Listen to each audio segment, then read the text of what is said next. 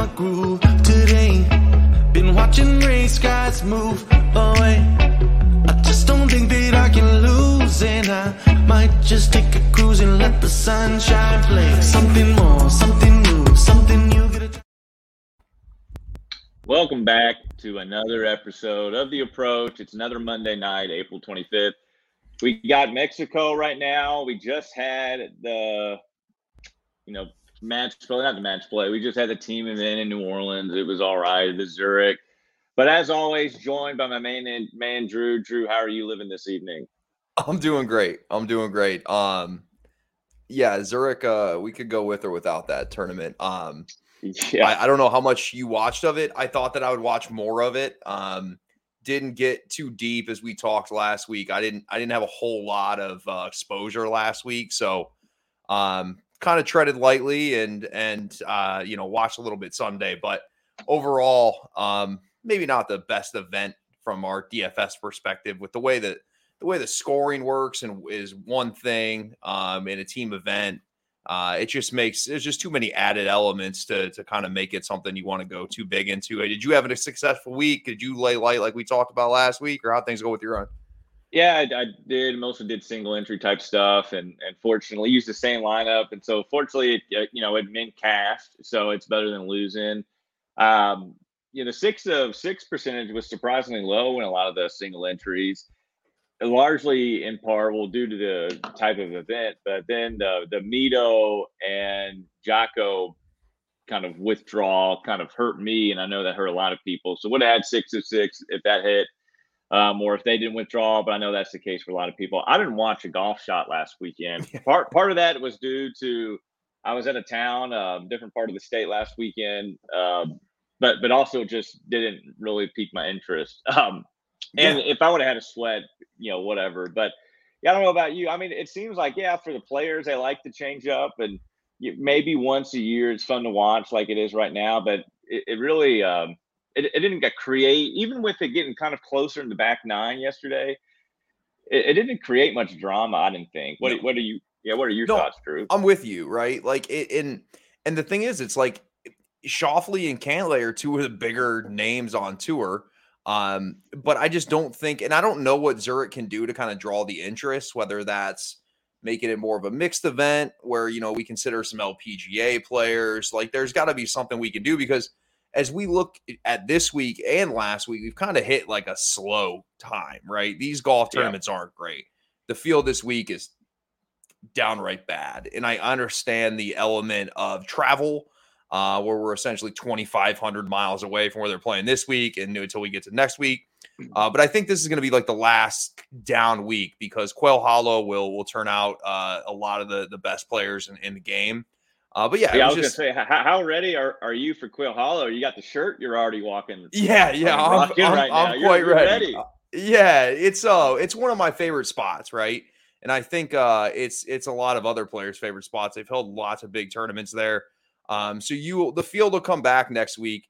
It's just this week when you look at it, it's rough. And like last week, there was some star-studded players. You mentioned the Neiman.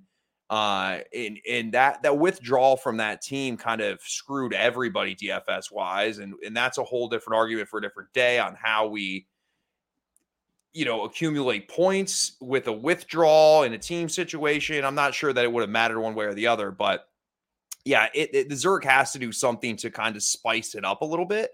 And I don't have the right answer for that. I'm not sure what it is. And this is why you only see match play once a year outside of the Presidents or Ryder Cup. I know you're not essentially a huge match play guy, but the reason you have limited events like this is because it just doesn't move the needle like a regular stroke play event does. So hopefully I think next week the field will be great. Hopefully this is the last week. You got to kind of look at players in the 10 and 9K range we're not necessarily comfortable with. Yeah. To completely agree. But now, as we do move to Mexico, I got to ask, because I know it's the first time playing this course, and I doubt that your green screen has the course here. So what are you rocking behind you? Is that Torrey Pines? Yes, it's Torrey Pines. Yeah. As I told you, I was running a little bit last minute tonight. I'm not sure what the Zoom backgrounds are for the course we're at this week. Yeah. And again, that's an added element too, right? Like, not only is the field not good, we really don't know what the golf course is going to bring. We can speculate. But yeah, I'm at Torrey Pines. I am not in Mexico behind me today. So yeah, it's just kind of like a huge question mark heading into this week. And again, like when I looked at the outright board this morning, I just shut down. I just shut my computer and I was like, listen, I'll look at this, Tuesday or Wednesday. It's just, you have to be able to kind of digest the odds that you're seeing, right? It's just like, I'm not comfortable this week at anything really at the top of the board, especially, I mean, you look at Rahm's number, based off form. It's just wild, right? Like Rahm is the one that sticks out this week just based off the field. Like, what's Jon Rahm doing here? And maybe that does have a little bit to do with the way he's been playing recently. Yeah, we'll get into the field shortly. This reminds me of the Palmetto a little bit last year, just with new course, very weak field. What do we do with it? Everybody complains about the tournament. I love tournaments like these that just have so many unknowns. It's a new course. You don't have strokes gain data for it. We don't even know what really to expect. We're reading articles. We're listening to what people say, and nobody really knows. And so that's a whole new element. And then the field is so weak. I love these weeks for DFS. Tend to do really well. Almost won the Palmetto. Almost finished 1-2 in the drive to green last year at Palmetto, thanks to some Chesson Hadley, but his collapse on Sunday truly hurt. But I love these weeks. I feel like they're game theory weeks, if we want to say that, where For sure. a heavy lean just on how to be different. Because if you have a Cameron Champ who's 9,400 and he's already being touted very highly on Twitter, you get a Cam Champ at 9,400 and is highly owned. And yeah, I'm so probably going to play him. But point being is there could be great pivots that, and on one thing other, I'll just say that when you get a lot of these unknowns in this tournament, like people aren't very familiar with even the guys in the 7K range. And so what people tend to do is go to the guys they're familiar with, right, and go to the kind of names. So I love weeks like this. It's I just feel like there's a little bit of a game theory advantage, but all that is subjective. And the course, I mean, I don't really care too much about what the course is. I know there's a few basic stats I want to look for, like maybe driving distance. It's going to be long. It's wide fairways from what we understand. And yep. Perhaps Fallon is like the surface everywhere. That's usually the case in these kind of warm climate resort. But I'm not really holding too much within, course stats for a model, because that could skew you the wrong way. Again, what I typically do every week, leaning harder this week, is just on possible leverage opportunities with sprinkling a little bit of my own handicapping process in there. What are you looking at? Let me ask you this, and I agree with a lot of things you said, right? From what I've read, wide fairways, well bunkered. Paspalum, to your point, is just a terrible green surface to try to run strokes gain data off of. It seems to neutralize kind of putters to an extent. It's a very tricky grass to putt on. I was going to ask you, like, I feel like this week is an ownership week, right? When we're looking at how we're going to pivot, it's like, to your point, guys are going to immediately flock to names that they actually can recognize in some of these 7K ranges, which I expect there to be some weirdly high ownership numbers in certain sections for players that may not necessarily deserve that ownership. But do you think that this week, out of other weeks, based off the field and kind of just the things we talked about, is this what is a great fan share week, right? Like, I think for me, ownership's going to serve a huge purpose this week when we're trying to fill out our player pool and whatnot.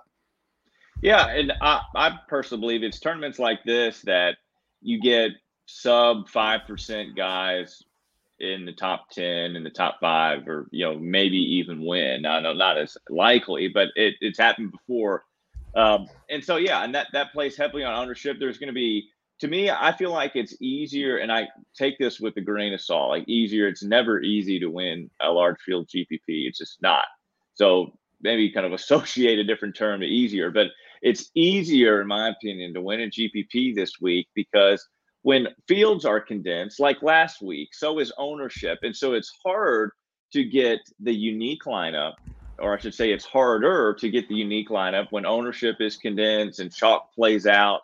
But when you have, let's just say, three guys sub 5 and 10% in your lineup and they exceed, this obviously we talk about leverage. That possibility could create is massive. But when you get these so many unknowns, like in a field like this, I believe that creates more of that possible scenario.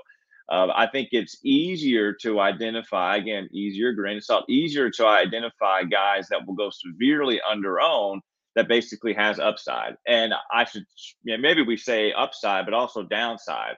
Like it's huge risk reward with a lot of these players, but that's what DFS is. And if you're playing chalk and safety every single week, it's hard to sustain that. So with all that said, yeah, I think so. And this is a great week for that, big ownership week, and it'll be fun. This is one of the weeks where I love, max entering, and strongly advised to make multiple lineups and get crazy with it this week. Do you have? Let me ask you this real quick: is this a week where you'll expand the player pool a little bit? Being that it feels like there's more guys with the opportunity to win than a normal tour event stop that's a little bit more top heavy, or you just continue with the process that you normally do on a week-to-week basis? Yeah, good question. And I'm glad you brought up player pool, because that's one thing. Yeah, I was just going to check in to see, like, okay, I don't know, we're not really at a halfway point, but we're almost to May. And we're about to get to the second major of the year. And so I was thinking, gosh, how are we assessing our DFS play right now? Like, how is our player pool number? And are we at a good number that is giving us the best opportunity to do well? And, are we a field versus stats player? And does that change week to week? Or, how do we create a model and do we use it similar ways each week? All because consistency is so key. But now coming back to your point, I might make my player pool a little larger this week, and I'm not large enough or too large where it's going to hurt me. So if I make 150 lineups, I'm not going to have 50 players in it. Right. Might not even have 45, but I may make it larger to do kind of spread on these guys that 6K that maybe have a lot of upside that people aren't going to play, and they're going to be 1% because there's just so many unknowns. And usually I always tell, and we always talk about it on the show, one kind of maybe mistake, if we want to call it that, the players make is they make their player pool too big. If you're making 20 lineups and you have 30 players in your lineups, and the highest owned guy that you have in your 20 lineup is like 7, well, then you're kind of just too spread usually, and you don't really have a true core. And so you're not really, that's not a strategy that shows confidence in your ability to, one, find golfers, but also find leverage. So we want to, shrink your core, shrink your player pool as much as possible, because again, on the 1 week where your core, hits, you have the highest upside right to maybe, have one of the best lineups in the tournament.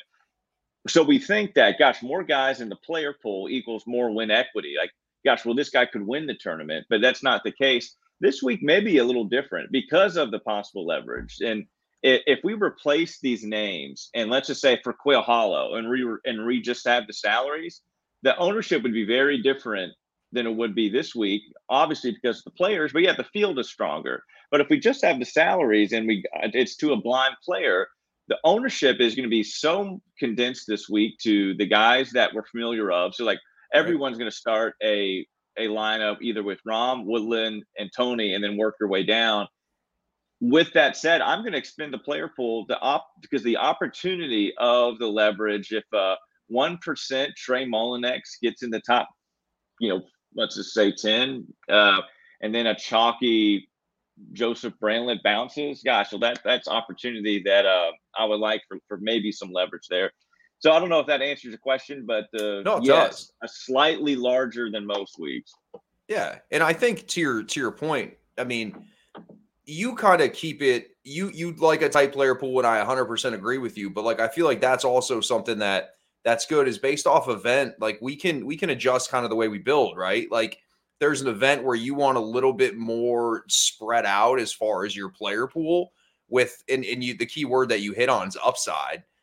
Just kind of finding those players and going with it. But yeah, again, if you're going with a 65, 60 player, 50 player, pool every week, you're just spreading yourself across way too many avenues to where, yeah, you might have a lineup that's decent, but everything else, there's no consistency.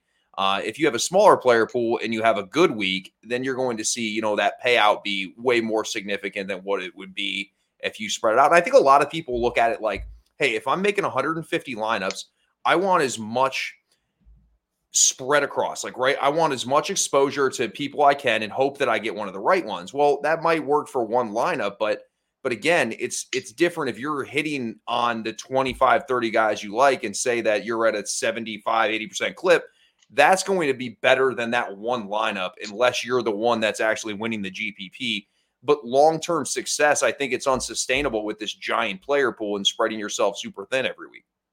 Yeah, and one suggestion I would really make, and this is a strategy that I really like. I did it at Houston with Fratelli, is on weeks like this where I do maybe want to spread toward the bottom, I might then decide I'm going to lock one player in my my whole player pool that's in all of my lineups. And so let's just pretend I'm going to have a bigger player pool, but in every single lineup, I'm going to have one guy locked. That gives me that, okay, I'm my handicapping, I'm trusting, I have confidence in my ability to identify a golfer. It's going to be a golfer who I think has win equity along with ownership. I think has some possible leverage, and then lock him in every single lineup. And sure, if he misses a cut, I'm screwed, but that happens all the time in DFS. But the opportunity that he plays well, and then my spread core for these really low owned guys that nobody's talking about because it's such a weak field with all these unknowns. If a few of those kind of hit together, well, then that might give you enough leverage to kind of do well. And so what I like Chris Kirk. We'll talk about them when we get to him, but let's just say, yeah, if I lock him in and then I include 47 other guys, hey, that's that's maybe one way to consider it. Some people like to lock in 2 or 3 in smaller pools, like 20 player pools, and I love that idea too. And this might be a week to do that. Hit the lock button on a couple guys and then spread somewhere else.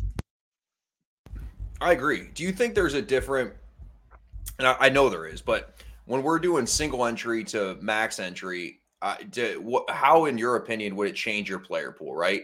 So you're in single entry, or you're just, so with 150 entries, you're picking your 25 guys that you like. And maybe it is one guy that you're 100% in on. If he has a bad week, so be it. If not, so what? Are you focusing more on ownership and trying to be super unique in the single entry, or what's the differentiating factor between the two? Yeah, well, single entry. Sense. Oh, it does make sense. Single entry, for me at least, at your job, I'm only using one team in multiple single entry contests. So I'm not making different lineups for different single entry. Other people do. So if there's 4 single entries, it's the same lineup 4 times. Yeah, typically. And if that's the case, well, I know some people don't do that, and so it doesn't matter. Let's just say you have 3 contests, whether it's a 3 entry max or 3 different single entry, and you have 3 lineups. What I like to do in those single 3 entries is have about 3 to 4 guys that are the same in every single lineup, and then rotate 2 to 3 that I'm kind of less confident about. So if I have locked 3 guys in there, I might have they're in tier A. They're in every single lineup. Then I might have 2 players in tier B that I really like, but I'm not as confident. And then tier C is the unknowns, the kind of risk reward type plays. But I know other people like to spread more. Do you have a strategy that you do with maybe making smaller lineups for a smaller number of contests? Yeah, so for single entry, one thing I like to kind of to your point, I'll have 3 guys that I will lock in on and have them in every single entry lineup. So there's 3 guys, and then I'll have a group of 5 guys and determine how I kind of want to fit it, right? And the other thing that I really like to do with, and we talk about this all the time, and it's super beneficial even with max entering, is leaving a little bit of salary on the line. And I think this is actually a good week to do that as well, because again, when we look at ownership numbers, when we're building, you can find lower owned guys and put some salary, or keep some salary on the board rather, And that's just going to differentiate. You're going to see lineups of all different shapes and colors this week, besides the chalk at the top, because there will be some people that just go straight chalk and just try to fill. But I think for me, I like to pick 3 guys. They'll be in every single entry I do. And then there'll be 5 guys that I'll try to rotate in and make it different that way. So I won't go full blown like your end where you're picking essentially the same lineup in single entries. I will have at least 3 guys and then kind of mix in the other 5 to 7 guys I like. Nice. And I like your point about salary on the table. We're always big components of it. I'm going to give 2 different kind of thoughts. One, it might not be as important to leave salary on the table just for leaving salary on the table's sake, because of, unless you're playing so much chalk, but the majority, you're going to get so many different guys and at these pricing points that are going to be low owned because there's so many unknowns about it. But then on the other end, maybe we do want to think about leaving salary on the table, not for leaving salary's purpose, but for the purpose of including guys that we have confidence in or we want to put into our player pool. Because who's to say in this weak field where, let's just say when we're getting into the guys at the low 8, 7K, 6K, there's not much between them for a lot of these guys. So who's to say that Nick Hardy 7K is going to out finish Kevin Tway at 6,500. So that $500 difference, is there that much talent of a gap of 500 points? Who knows, especially at this tournament where it's a weak field. And so maybe not. So if you like Kevin Tway and you have, 7K left, don't be just say, or I'm going to go up, I'm going to put, Nick Hardy in because DraftKings thinks he should be higher salary. Don't do that. And so there's my other argue against, or maybe 4, leaving salary on the table. Yeah. Go ahead. And I think also, too, is like, just because DraftKings designates a player a certain salary doesn't mean that player's salary is worthy of where it's at compared to everybody else, right? It's so subjective. Yeah. And I feel like when you're building, when it refreshes and kicks you up to the top of the salary, when you're trying to fill out the back half of your roster, take that into consideration. Like, just because he's $400 more than X is $400 more than Y, doesn't mean that he's the better play. These are just salaries that they're defining to players. You have to, it's a little bit deeper than that. And I think it's super easy. And I'll even do it sometimes. So it's like, okay, boom, you have $7,800 left. And it's like, oh, well, I like this person. Well, is this person, there could be somebody rated $400 less than them that really has an argument to be at the same or a higher price point. Yeah. If you find yourselves min cashing or finishing just outside the min cash line often, and that's where you are, try starting your lineups if you're hand build them, in the 7K range, and not start at the top and work your way down like everybody does who hand builds lineups. So that will kind of defeat that we'll call it the thing that can happen when you're trying to fill in. You think filling in your salary is giving you the highest upside.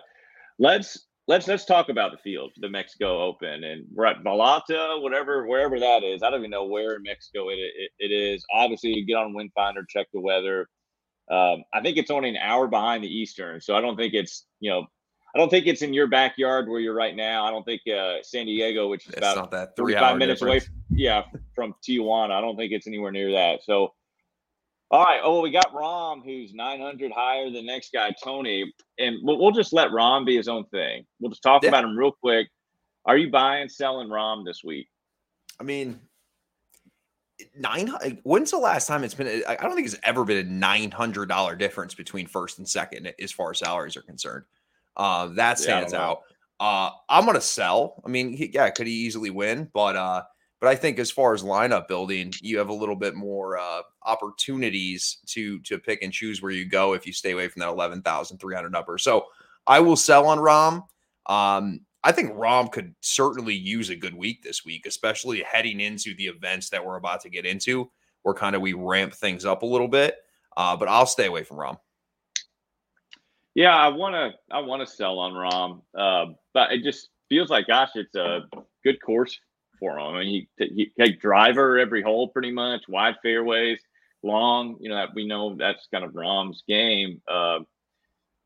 Torrey, you know, long par fours, you know, we know his success there. Not comparing this place to Torrey at all, but, you know, lengthwise and course setup, maybe just a little bit. So I want to, but I don't think Paspalum is the type of green that, and this is my opinion, that if you're struggling putting like Rahm is, that here you want this slow. That's a great point. Yeah, flat kind of, and if it grows, as the heat and humidity, kind of bumpy at times, like the POA can be. I don't think you want this type of surface if you're having putting woes, because, yeah, I don't know about for you but when you have to putt it harder, that's when I come in and I start. And I'm not a professional golfer, obviously, but that's where I start, you know, pushing and kind of pulling some putts a little bit. And last time he played was at Augusta, which we know what their greens are like. And now he's coming to this slow, awkward type of green. It just didn't seem, even though, you know, resort courses are mostly flat, you know, there's a narrative around Paspalum that it helps bad putters. But gosh, if you're struggling putting, I still don't think it helps you. I think especially from short distance too, which he has struggled, right? Mm-hmm. And the thing is, from short distance, like, you have to be aggressive on these greens because of what you said. Slower green types, very bouncy. And so, yeah, that's certainly a concern, right? Like, you want to be aggressive and have good feeling. So, yeah. So I think if somebody is that, and you could say the same exact thing about Tony Finau, because what does Tony Finau struggle with? Inside 5 feet, right? That's been his bugaboo for as long as we can remember. When you are struggling with that aspect of your putting, I think when we start to get to intermediate to long range, it's not that much of a big deal. But when you have to talk about short putting, you also talk about a guy that runs hot. He starts missing a few of these. I definitely think that's a concern and a wonderful point. I think you could say the same thing about Tony Finau. And even to your first point, golf course should set up great for Tony Finau as well. Wide open, you know, ballpark, a guy that can move it. And a guy that tends to struggle on the greens. But like, when you kind of look at it from a microscope, where is he struggling and why is he struggling on the greens? And Tony and John are the same. They struggle from the short distance, and this is not a great surface for either of them. Yeah. I can see it. Well, speaking of Tony, I really like Tony this week. I really do. So does everyone else. But one thing that does concern me, because he'll be popular, and if I choose to go overweight on him, it may be for this reason. It's a second shot golf course with the fairways being as wide as there is. I know there's water on a lot of holes. There's bunkers everywhere, but it's a true second shot golf course. Tony hasn't hit it well on approach lately. I know he played well at the Masters, and then he kind of hit it okay at Valero on approach, game 3.9. And yeah, that's good. I remember watching the round. The proximity wasn't great, especially with the wedges. He's not going to be hitting a lot of wedges this week, but not someone who's the second highest owned guy in the field, or second highest price guy in the field, who is going to be high owned. Not something I want to see, but again, everything, his stats all scream, you got to play them. We'll finish out the 10K real quick. Not an answer course. I know it's the Mexico narrative, whatever. Yeah, not an answer course. Sneaky is kind of not, but Patrick Reed to me is kind of sneaky. We'll go severely under owned. And it reminds me a little bit of earlier this year in the fall at Bermuda, where he came in, miscut 68th at the CJ Cup, which is a no-cut event. That's basically last. Yeah. And miscut, last place finish, and then finished second in Bermuda. You get it, you know, earlier in the year, he was squeaky off the tee. That may not matter as much here. Played well at the Masters, played well at the Players. He's kind of maybe turning a few things around. I don't think Patrick Reed's going to be very highly owned. I think he wasn't very highly owned at Bermuda. I don't think he's going to be highly owned right now, because he's right above one of the highest and most touted guys right now, and that's Woodland at 9,900. Patrick Reed is going to be a great pivot opportunity. So I just had to mention him. Anybody else for you, Drew, in the 9K or 10K? No, I agree with Patrick Reed, right? And it's like you don't want to dive too far into the strokes gain data. What he did at the Players was kind of surprising, especially based off the form. What he did at the Masters was surprising. I know the Masters is kind of a ballpark where he's had success around, of course. I feel more confident playing a Patrick Reed at low ownership than I do a Sebastian Munoz or Cameron Tringale. Just the way I feel about it. And I know that that's dipping down in the 9K range. Gary Woodland's going to be straight chalk. There's a lot of good reasons to pay Gary Woodland this week, but it's like I would rather take the flyer on Patrick Reed. The game's starting to come back a little bit. And to your point, I think for whatever reason, or whether people don't like Patrick Reed, which I know is something that's out there, of course. And the fact that he's burned people because people continue to play Patrick Reed at these wild outright numbers. He's just grown tired on some people. So I think there's definitely going to be an opportunity with Patrick Reed. I love that call there. Any Kevin Na, I could see Kevin Na playing well here. Any interest in Kevin?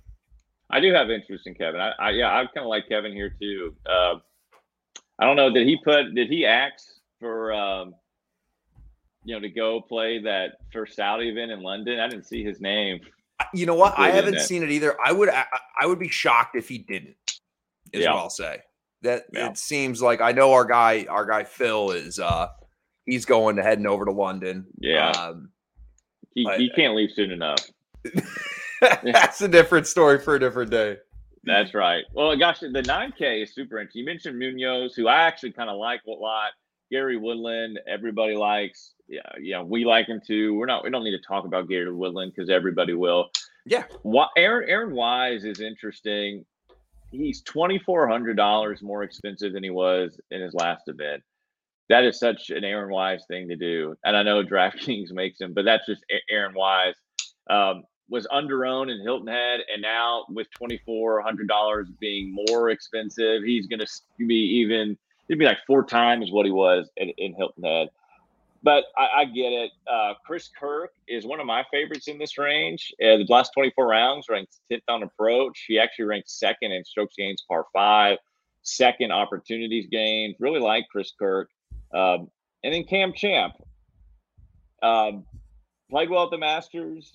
I know he kind of hits the ball far, and some people compare it to when he won the 3M. Came from a bunch of miscuts, played well, and then won the next week. One thing that gets people in a lot of trouble, which whether it's decisions, investing, or kind of doing DFS, is the next shot fallacy, that we think whatever's happened before is going to happen again, and history does repeat itself, but not like this. So if you're betting Cameron Champ or rostering him just because, well, gosh, he gained a bunch of strokes, and I think it was the John Deere, and then went on to win the 3M, and that looks very similar this week. Be cautious, because he's going to get a huge ownership high and a huge pricing high. That means we're buying Cam Champ at a high, and also you want to buy low, and no real investment over time holds when you're buying golfers at a high. I know the field isn't as great, or not great at all compared to other tour events, but still, Cam Champ's been in the 6 and low 7Ks all year now, $9,400 golfer. He's one of the most volatile players out there. Him and Matthew Wolff, I think, are right. And so, Wolf's just bad now. It's kind of unfortunate, but right. Yeah. And to your point, he played decent at the mat, because that's a ballpark that again sets up perfectly for him, right? There's really no rough, and you could make the case that this sets up for him well. I'm not going to be in on Cam Champ. I need to see some sort of consistent golf over a certain period of time. I just haven't seen it, but I get why people would want to play Cam Champ. But if he comes in at 10% projected ownership, then I'm going to be like, hell yeah, Cam Champ. But I think it's going to be more like 18%. Yeah, which is the running high kind of number, right? Yeah. And again, this is the week where you're going to have to swallow playing a guy at a salary you're just not comfortable with, because otherwise you won't be able to make a lineup. But guys that I really like, I'll go back to Russell Knox this week in the 9K range. I'm with you on Chris Kirk as well. Aaron Wise always seems like the play where when his salary and ownership gets above its head, it's always a recipe for disaster. I think that's kind of played out over time. So I don't see me being on Aaron Wise, but in the 9K range, it's definitely Chris Kirk and Russell Knox for me. I like that. And just finish up the 9K range, our boy Matt Jones, the Aussie, it kind of feels like a Matt Jones course. But speaking of a streaky golfer, I mean, this guy can't put 2 good tournaments back to back. like pretty much ever. His best one, I'm not even going to consider that. I'm looking through his whole history. Gosh, even after he won, he didn't play well. He's never had great back-to-back weeks, but it just feels like a Matt Jones kind of course. I'll just say that. Let's move into the 8K range. Who are you liking in the 8K? Yeah, I will play some Carlos Ortiz for sure. Again, I think with the approach game, he's top 40 in the last 24 with the approach game. A guy that's somewhat wild off the tee. We talked on how we don't think that's necessarily going to be that big of a deal. And then I'll go back to Doug Ghim. The Ghim Reaper. Yeah, although I never seem to get it right. The only other guy and I love to play is Aaron Rai. I'm not sure if I'll get there or not.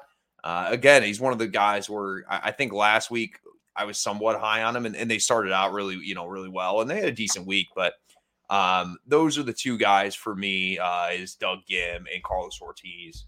Also the home game factor, right? I mean, although I don't even know where in Mexico the hell it is, but yeah, it's home game though. Yeah, home game, regardless. Yeah, regardless. Well, I really like Theegala a whole lot in the 8K. Just streams his type of course. Actually, if I'm not mistaken, let me go to my Paps Palom.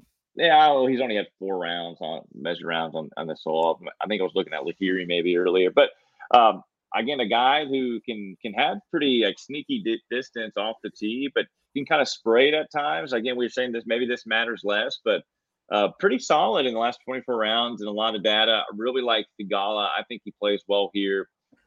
Taylor Moore is another guy that I think will play well here. He hits it on proximity with his long irons, one of the best in the field, and ranges from 175 to 200, and then maybe a little bit higher. So I really like Taylor Moore, but I'm not very high exposed in this 8K range. I love Lanto Griffin.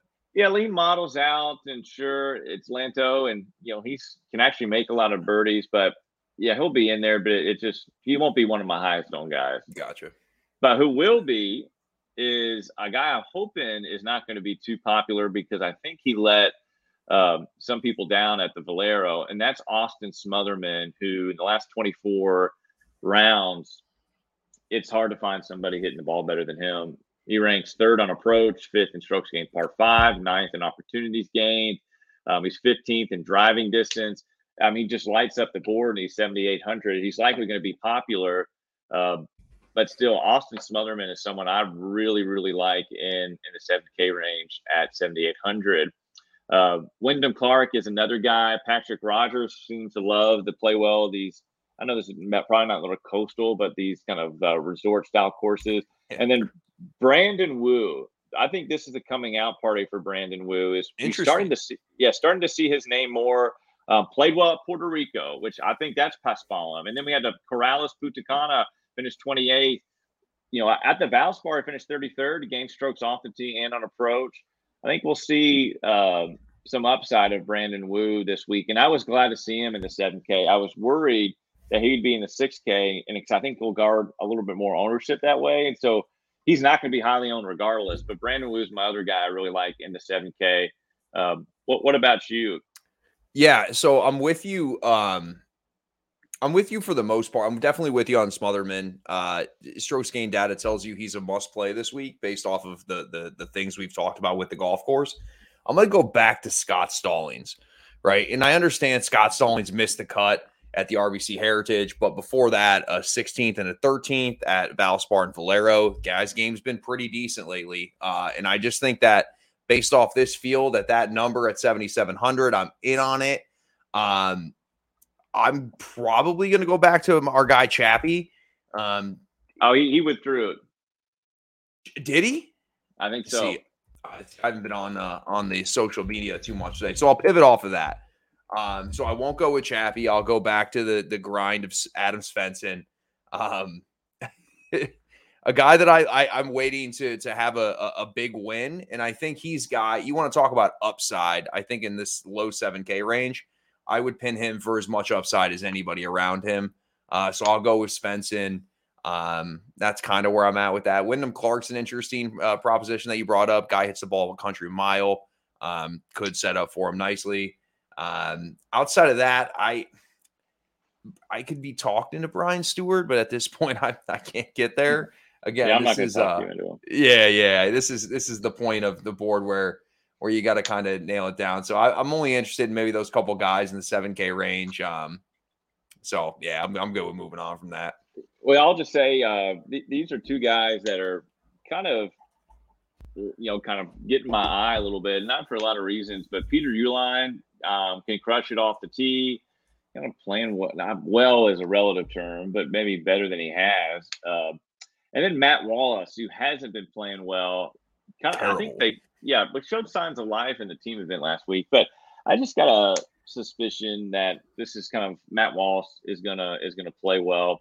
But then moving into sickle range, and this is, shout out to Blatant Golf. This is a Pepto special, and you need to get your Tums and the Pepto and anything you can, because I'm going to rattle off a few. First with the Barn Rat. Yes, Kiradich. Yeah, I'm going to put him in. Trey Mullinax, another guy that can kind of crush it off the tee. Callum Tarrant, another guy, crush it off the tee, along with Curtis Thompson, a couple young bucks. Robert Garrigus, can't believe how good his strokes gains is. I'm in on that too. Bo Hogue, guy, he ranks second in the field in par fours from 450 to 500. We're going to see a few of those. Kind of surprised by Bo. We're going to include him in there. Satoshi, a shout out to BK, his boy. Brandon Hagee, another guy that kills it off the tee. We kind of like that. And then, I don't even know if I'm going to pronounce his name right, but all the way near the bottom, Jim Nose with a K. The Hard K, Jimmy Hard K, dude. We love Jimmy Hard K. Kmart. Yeah. So yeah, he's going to be in there. He might be in the player pool, but that's going to round out. That's very sickening. So we'll need lots of Pepto, especially if the first guy you start off is the Barn Rat. Well, what about you? The Sicko special? Who's the guy in the 6K range you like? As much as I hate this, I'm all in on Robert Garrigus too. By the way, first confirmed member of LIV. So tip the cap to Robert Garrigus. I will reluctantly say Luke Donald. And I know that the distance thing that we've kind of hammered home is doesn't set up for Luke Donald, but his ball striking is there. He's actually played decent. I don't expect him to win, but I think he can top 30 here easily. Looking down the board, I do like Bo Hogue as well. I will go. See, this is tough. I'll be playing some Wesley Bryan. He fits kind of what I like. For me, it's hard, man. This is a tough range, especially this week, right? Like I'm looking at the board. I'm pretty much at this point only comfortable with Bo Hogue, Wesley Bryan, and Luke Donald, and I don't know what else to say. I might want to just play some Bill Haas just for the week he had last week with his dad. He's been playing somewhat well. But this is something that we'll have to monitor through the week. Well, I don't know how good that felt saying that who you're comfortable with is playing Wesley Bryan and Luke Donald. I can relate because I don't know how, if we're talking about Luke Donald and the Barn I've done nothing but trash Luke Donald on social media for months now. So nothing against Luke Donald. He's a big Mexico guy. He loves Mexico. He takes his family. Huge Mexico guy. He takes his family there twice a year. Brushes his teeth. Some say he's a member here. He's a member at this club.